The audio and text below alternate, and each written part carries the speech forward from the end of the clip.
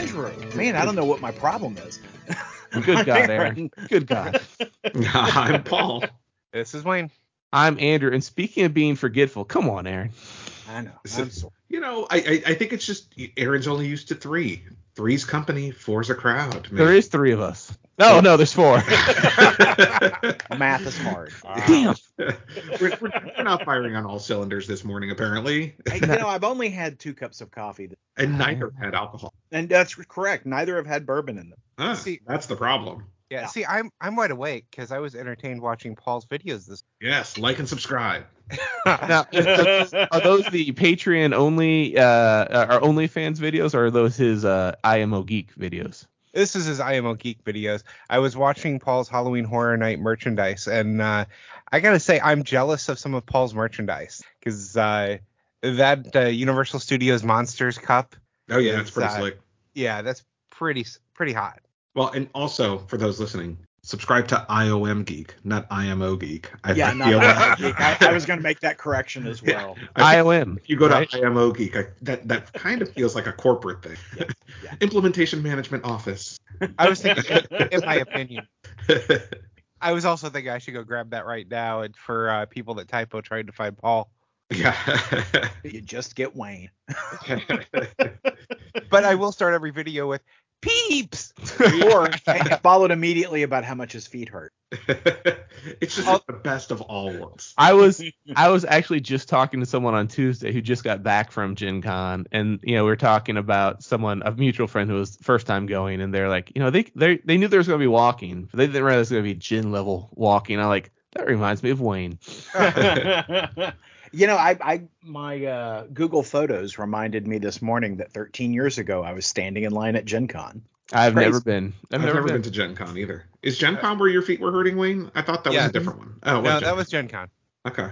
It's just too big. It's kind of like thinking about going to San Diego Comic Con. It just seems too big for me. They're very intimidating. I was talking to someone that went there this year, and he was saying it was more people than last year, but not nearly what it used to be up to. It was only 60 or 75,000 people. Right. And I'm like, the year I went, there were 40,000. Yeah, it's crazy. I thought there were too many people that year. What I love about it is, back in the day, D&D and role playing game people were not welcome anywhere. We were all sort of seen as weird and outsiders. And you go to Indianapolis, and for that 4-day period, everybody loves you. Why? Because geek dollars spend, and they just rain down on Indianapolis. I think it's wonderful.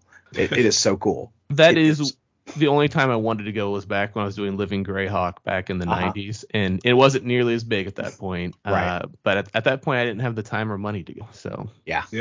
Well, and Gen Con is not a cheap endeavor. I mean, the hotels themselves are just crazy expensive. To find a hotel that is affordable, you got to go way outside of town, which means you've got to drive into town to do the show. And half the fun is being on site 24/7, or 24, I should say. Yep. But when I went, I shared a room with probably 7 other people, and really the sleep was almost non-existent. I have never been so tired in all my life when I flew. It was exhausting. And I shared a bed with Luke Meyer. And let me tell you how he chomps in his sleep. I thought there was a zombie in bed with him. Yeah, there were about 6 other people in the room that I stayed in when I went, and I'll never do that again. Well, next time I'll have my own room if I ever go again. I made friendships there that have continued on to this day, and one of them is Rich McKee, who's a little bitty guy, and he was sleeping on the floor. And I mean, literally, I thought I was going to kill him. I mean, I thought that I was, as I'm, staggering to the bathroom in the middle of the night, I thought for sure I was going to crush the life from his bones, because he was like laying cattywampus in front of the bathroom door. I was like, Rich, you've got to move. You know what the sad thing is about that? This is the sad story of being a geek, right? When these conventions, like you go to these conventions and you have to share rooms or whatever, in your 20s and early 30s, you're sharing rooms and stuff because it's cheaper and it's the only way you can afford it. It's the only way you can afford it. Yeah. And then by the time you can afford your own hotel room and to do it right and VIP passes, you don't like crowds. Right. So Well, that's one of the reasons I like Adepticon, which is more like old school Gen Con, but for tabletop wargaming. Yeah. And, it's a good sized. It's not crushingly big. They've got a huge space. There's no lines there's very few lines. And, it's relatively affordable. That's there why in Chicago. That's why I like ManCon 12 guys. I love ManCon. Whatever happened to the organized? Trip the fat there. No, who knows? See, what I like Fear the Con is it's close and I can just stay in my own bed. There you go. I heard maybe that organizer died. Yeah. ManCon. Yeah, ManCon organizer. I think he might have died during the pandemic. Did we even make it to a third annual, or did we just have two of those? No, I thought we had 3 or 4.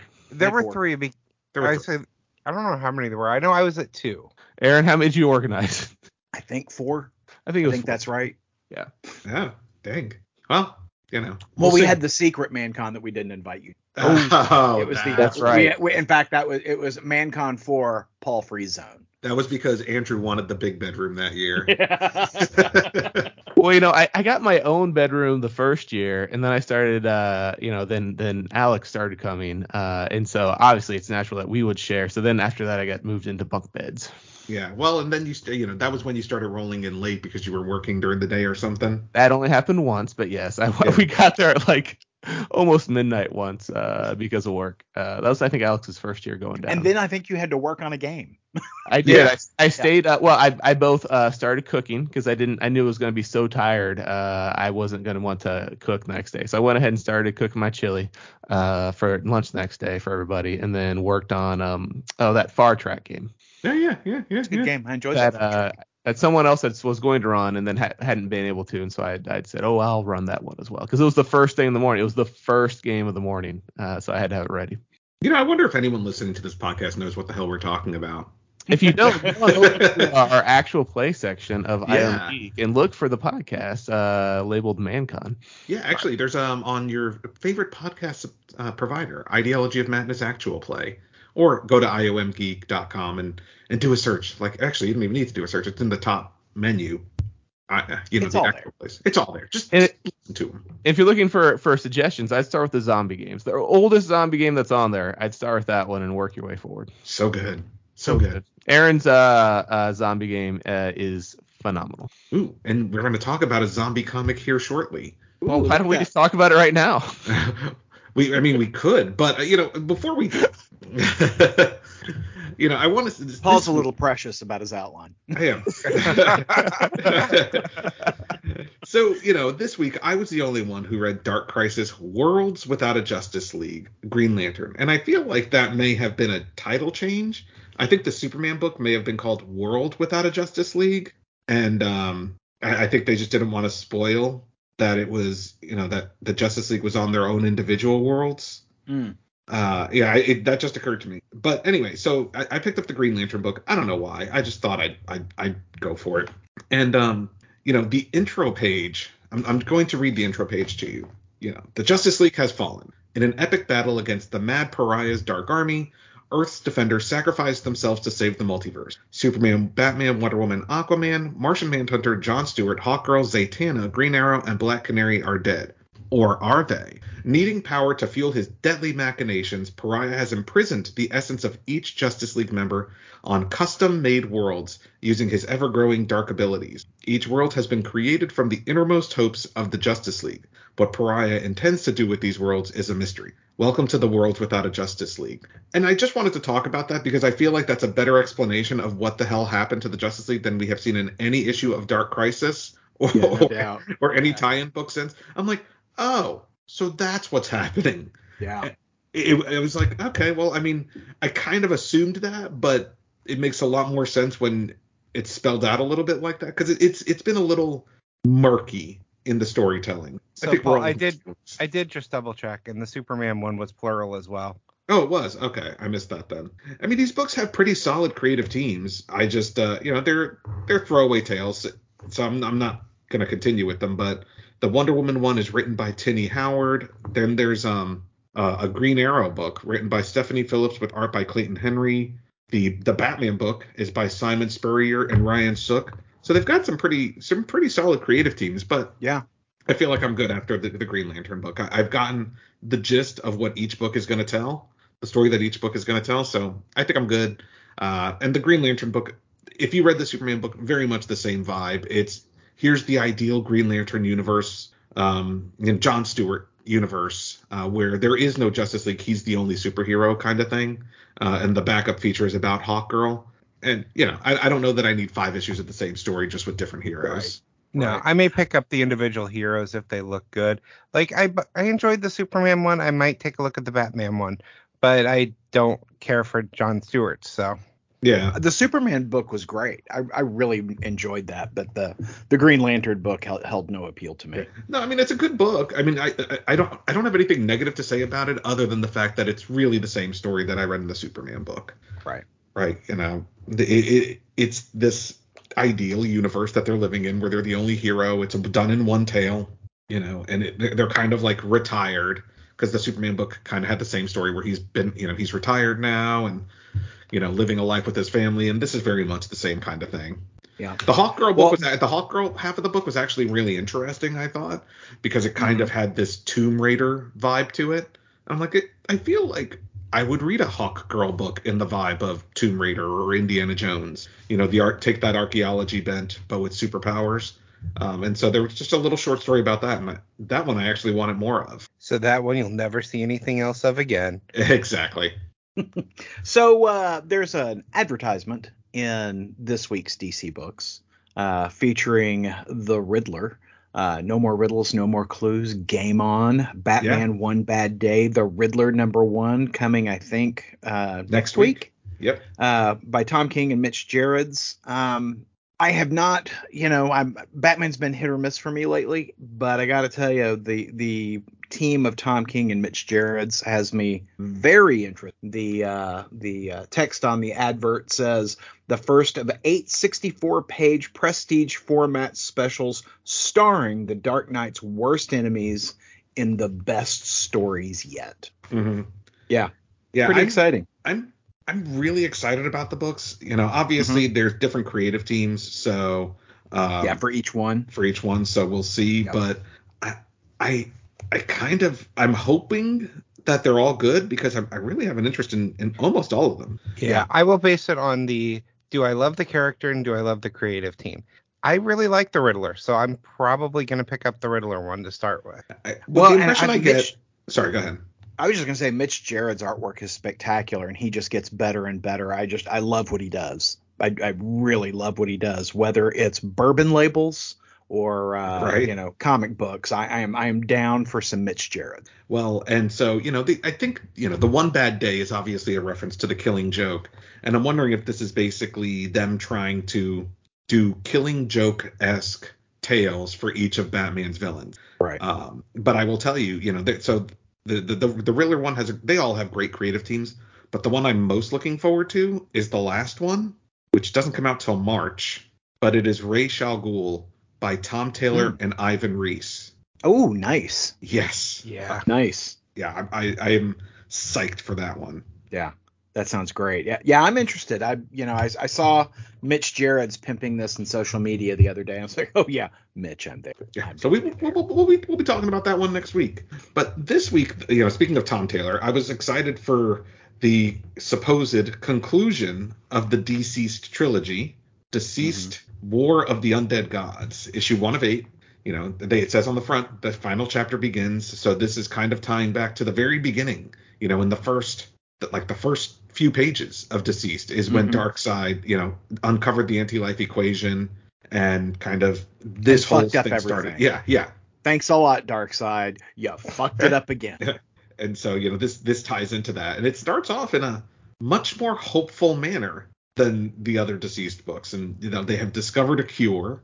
I wouldn't say that it starts off in a much more hopeful manner, given what happens to Supergirl. Oh, yeah. Well, after that part. Yeah, after Sorry. that part, it gets a little hopeful Uh-huh. because they've discovered the cure and Superman is cured, which I thought was great. Seeing Huzzah! robot arm Superman. Mhm. I gotta say, my favorite scene of the book, the heartbreaking scene, was the Alfred scene. Yeah. Yeah, where they're bringing back everybody that got turned into anti-life equation zombies, right? As long as you hadn't been murdered, and of course, Alfred had killed Batman and Tim, right? And Nightwing. And Nightwing. And Nightwing. Yeah. And so he's like, I killed my sons, and they. He of course didn't know that there would ever be a chance to bring these folks back, and it just, it's heartbreaking to see Alfred. He killed his sons.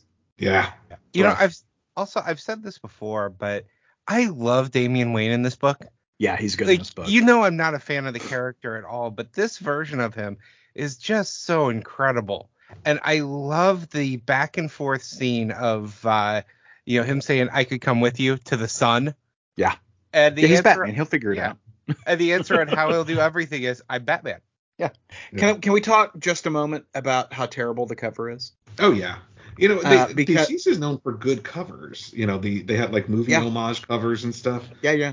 Not this this cover's terrible. And what really bothers me about it is, you've got Great Big Dark Side with Superman in clutched in his fist, and I guess he has squeezed so hard that he has hyper elongated Superman because either Superman has a massively long torso or he has been squeezed like taffy.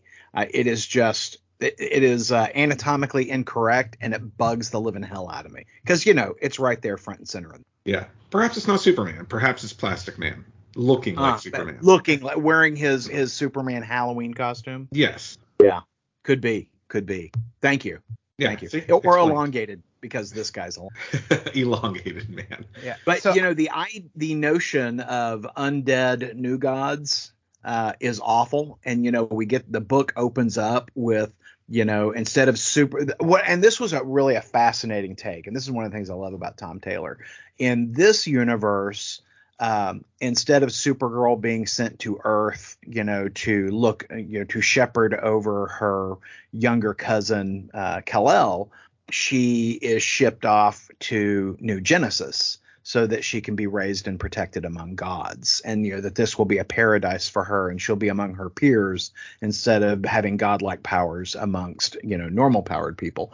And she arrives, and it is, she's looking around at this idyllic paradise until she sees all of the new gods zombified coming to her, and she is just taken apart. I mean, it is gruesome and horrible.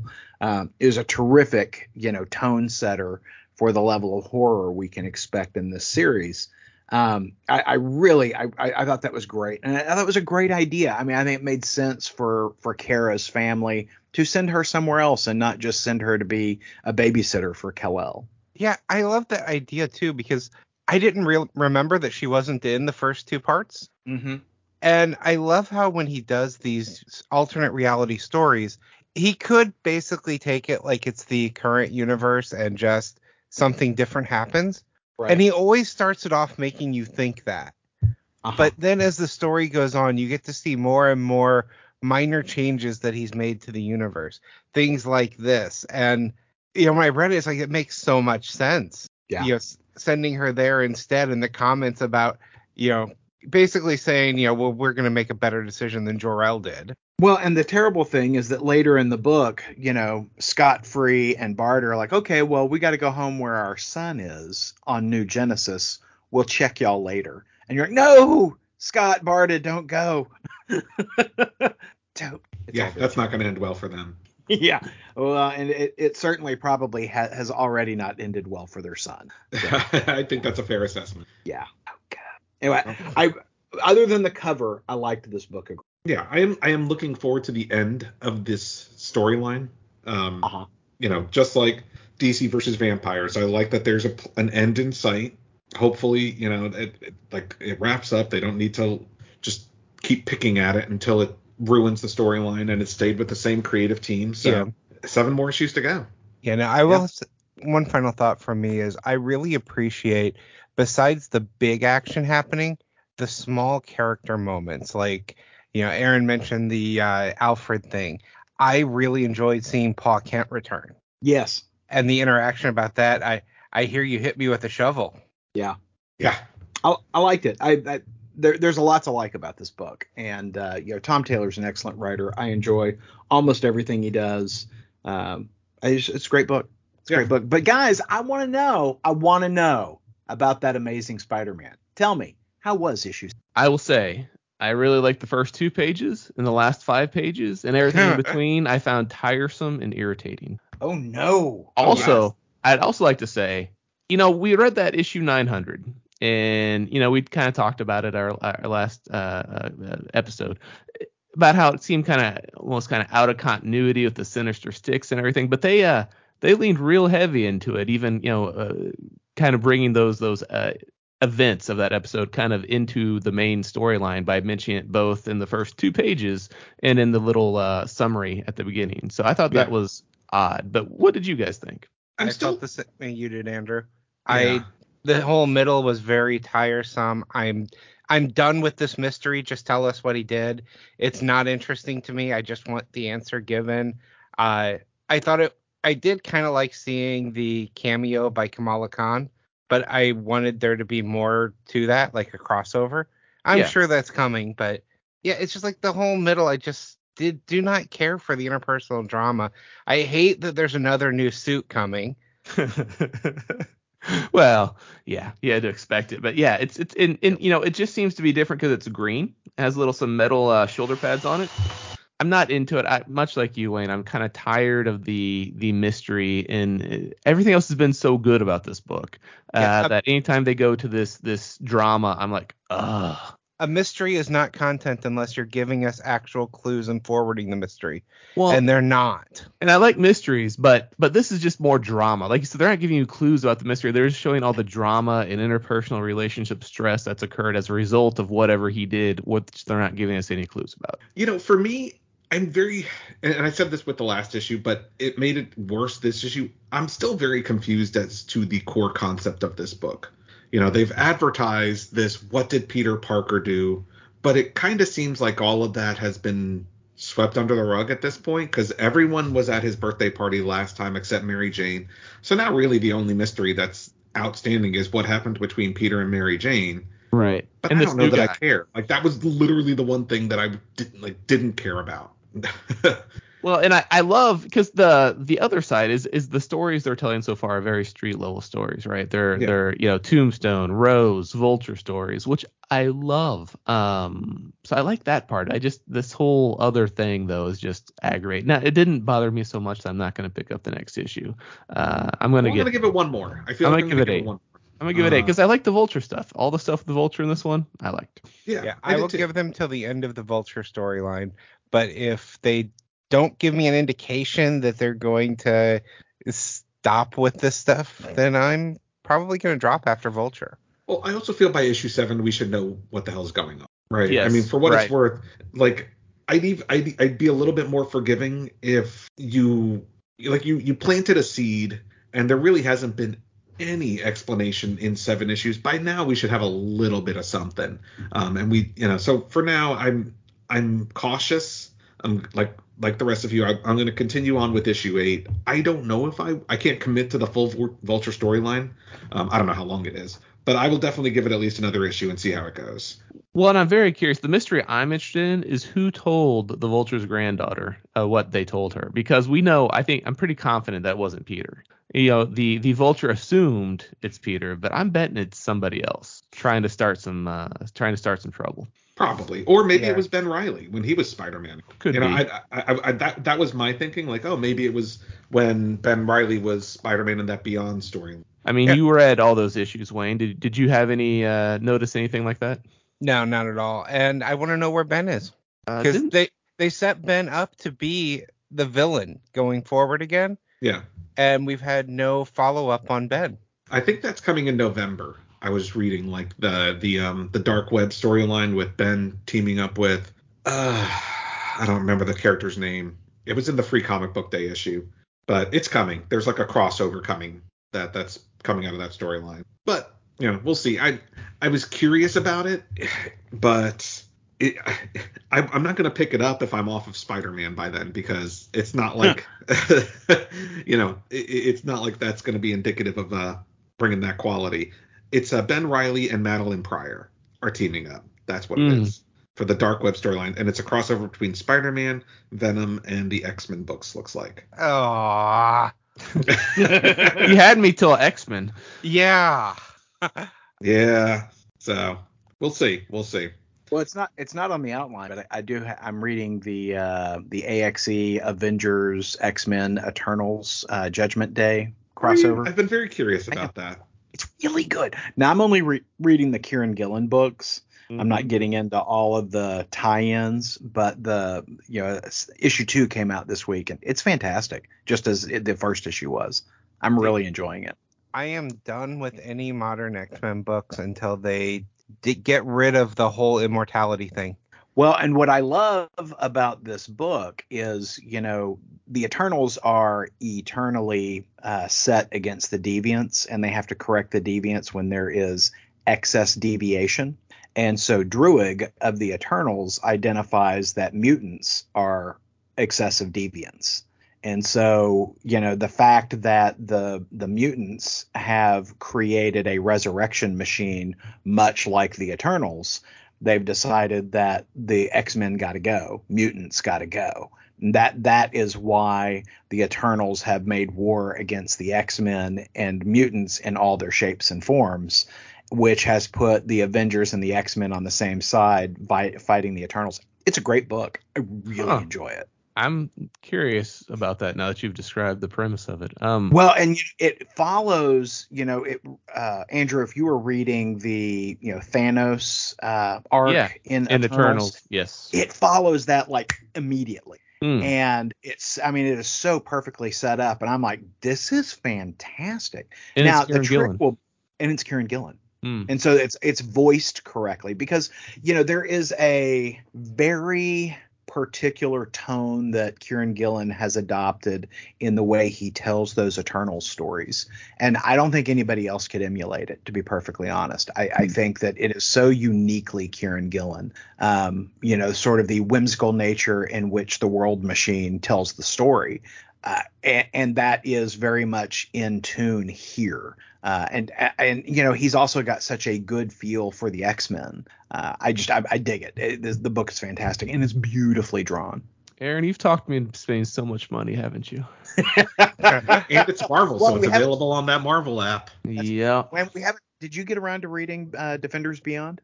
I did, yes. And what did you think? Well, I will say, I know it's not on the outline, Paul, but I would say I feel outline, Paul. I love how everyone's like, oh, the outline. It's okay. I'll edit all this out. I feel like I only read the first 2 issues of the last Defender storyline where they were going back through the different cosmoses, right? So I feel like I'm missing out a little bit by not being more familiar with that storyline. Not like so much that it takes away, but I feel like I would have more appreciation for the first Defenders Beyond if I had read that story arc. But I like it. I like Blue Marvel. I like where they're going. I've always liked the whole idea of the secret defenders with the tarot cards choosing them. And I'm a fan of Tiger since her West Coast Avengers days. So same. I'm picking up issue 2. I'm intrigued to see where it goes. So yeah, it was a good recommendation. Good deal. See, look, Marvel, I'm out there selling your books. Well, and Aaron, what did you think of the recommendation I gave to you this? Are you talking about? I am talking about Predator from Ed Brisson and Kev Walker. I normally don't pick up these movie comics because they're generally bad. Mm-hmm. But I mean, the creative team was good, and I'm not 100% familiar with Ed Brisson. I know I've seen his name on comics before, and I'm sure I've read them. But for me, this was 100% Kev Walker that I picked up this book because I really like his art style. He was on what was that? Warren Ellis Thunderbolts. Yeah.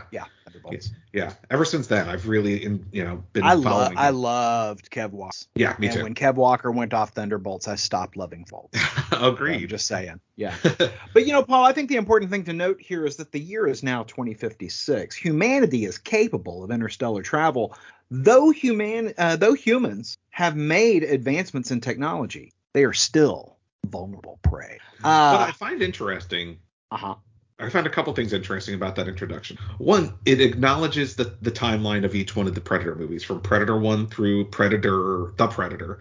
Right, so 1987, 1997 Predator 2, 2010, which was Predators, I think. Right. And then, Yep. 2018, which was The Predator.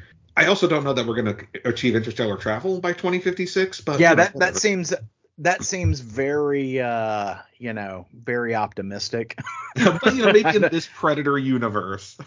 Yeah. That we have. We just need to capture alien technology, an alien ship, and then we can reverse it. Maybe that happened in 2018ish. We captured some technology. Which I do think was part of that god awful Predator movie, The Predator. That's the one where they captured the Predator, right? Yeah. And that was certainly part of the expectation in Predator 2, and of course it wasn't successful, but they were hoping to capture alien technology. So right. We know that there have been government agencies out there, seeking to get some of that sweet Predator tech. Yeah. So I got to tell you. Oh, go ahead. Go ahead. No, you go first. No, I want you. I need you to say it. I will say when Paul gives a recommendation, I love Paul. Paul's my friend, but there's a little part of me that's always like, Well, generally I recommend a book before I've read it. I'm like, hey, who's reading blah blah? It's not a recommendation so much as who's reading blah blah blah with me. It's a suicide pact. Really. but I'll say the book and then ask. That's a recommendation. but I'll say I saw Kev Walker as the author. I picked it up and I gotta say it was a great book. I really liked it. Well, here's the thing is, Paul's like, am I the only one reading Predator? And he said it just like that, by the way. Did. And I mean, that is a spot on Paul impression. And I said, well, have you read it yet? Is it any good? And then Paul comes back with a rather lukewarm endorsement. Like, well, yes. Fine, I'll read it. And I think it was probably good that he gave it a lukewarm endorsement because I loved this book. This book, the Kev Walker artwork just sings, but the story does as well. Yep. The story of this little girl, Theta, who is, out there on a, interplanetary survey mission with her family and other members of a starship crew. And then the Predator just takes everybody apart. And she only survives because her mother is able to give an order to the ship's AI, Sandy, to protect her daughter. And her daughter grows up alone on this ship with the ship as her only friend and is out hunting the specific Predator who killed her family and friends.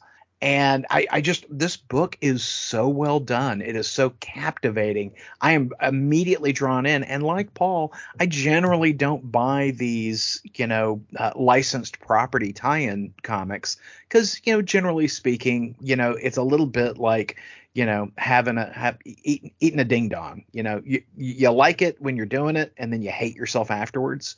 This is not the case here. This was very, very satisfying in terms of storytelling, and I like that they're mining out a clear space for this book. Yeah.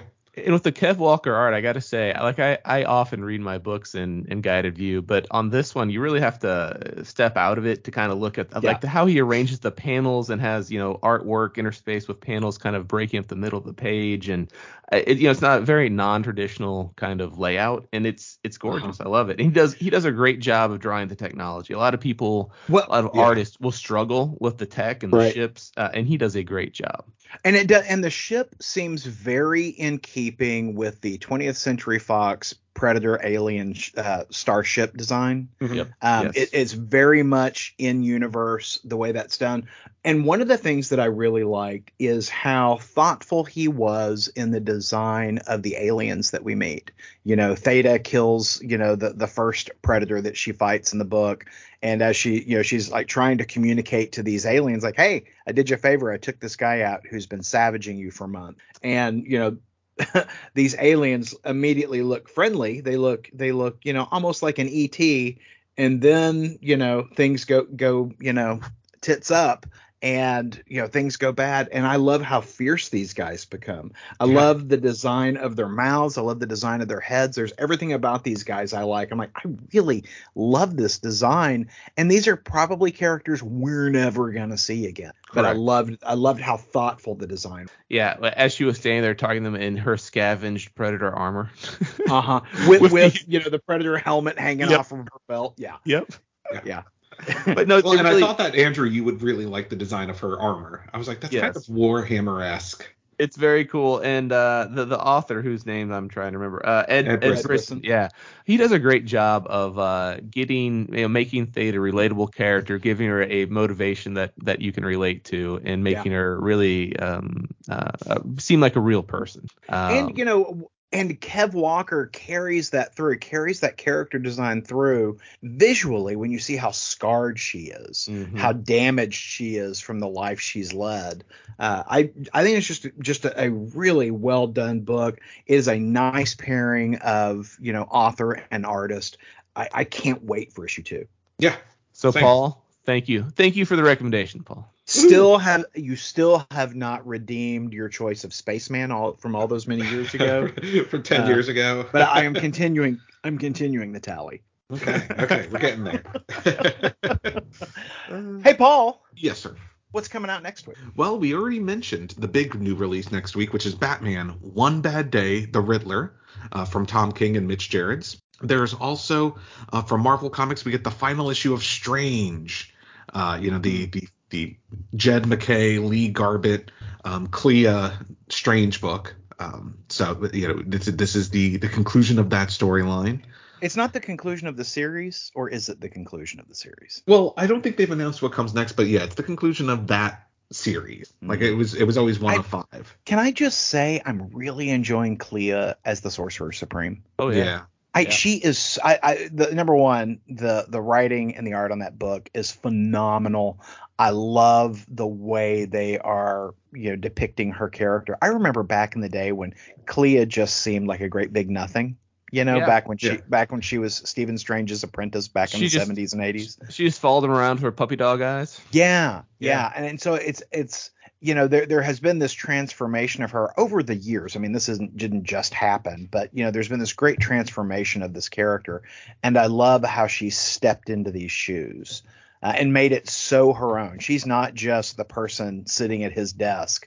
She is the Sorcerer Supreme, and I dig it. I'm here for it. Agreed. I have really enjoyed the series, and I'm hoping that it ends in a way that still has her as a key player in the Marvel universe. Also from Marvel Comics, we get the new Ultraman series, Mystery of the Ultra 7. I don't think I ever finished reading the last one. I did not either. I got kind of bored with a lot of the back matter in that series, in that book. Which is weird because at first the back matter was what had me coming back, and then it just, I don't know, it just felt like it lost its way, or I lost my way. Somehow the way was lost, and I didn't come back to it. Yeah. Well, and also next week, Image gave us a preview copy of Pulp, the Process Edition. Now, we had talked about Pulp. It's the graphic novel from Ed Brubaker and Sean Phillips when it first came out. And since then, I mean, it's won multiple awards. That's gone a great to press book. multiple times. It is just a fantastic book. Yeah. And so they came up with this idea of putting together the Process Edition, which shows the script next to the pages, the breakdowns and pencils. It's kind of watching it go all through the creative process while also telling the story. I gave a gander at the preview edition. It is a beautifully done rendition of the book. And so if you haven't read Pulp, it's certainly worth picking up, and it's also an interesting insight into how Ed Brubaker and Sean Phillips, I mean, these guys are just, always sing when they get together, and it's interesting to see how they work together. It's two guys at the top of their craft, right? Yeah. I mean, they're Ed Brubaker and Sean Phillips together are really sort of, just masters, and they really have been able to write their own ticket in the books that they do. I mean, they get to determine what they do, and that's sort of the miracle of being over at Image. It's also the miracle of being a best-selling, comic book writer and artist. These guys are fantastic. Agreed. So all that and more next week. Well, hey, we want to know what you thought about this week's books. Give us a call, 972-763-5903. That number, once again, 972-763-5903. If we use your voicemail on the show, you could win a coveted, valuable Ideology of Madness surprise. You can also hit us up on social media, IOM Geek on Facebook, Instagram, and Twitter. What a deal. Well, I've got to dash out, Paul, because my Batwing, my DC Superpowers Batwing, is going to be available for me to pick up at 11 a.m. So okay, go. Out. And I'm still waiting for my Batman and my Darkseid to arrive, but I do have my Supermobile and my Superman. So all pretty excited about all of this. And if you want to know what we're talking about, McFarlane Toys has a new line of Superpowers themed action figures and vehicles out now. Check out your local Walmart or Walmart.com. I'm just going to sit in the middle of my floor playing with my toys all day. With the Superman. That is not a dick you. But it also is. Bye. Have a good week. Podcast theme music graciously provided by Mark Andrew Pope. For more information, visit markandrewpope.com. Funny Books with Aaron and Polly is a production of ideologyofmadness.com. No Spider-Man clones were harmed in the production of this podcast.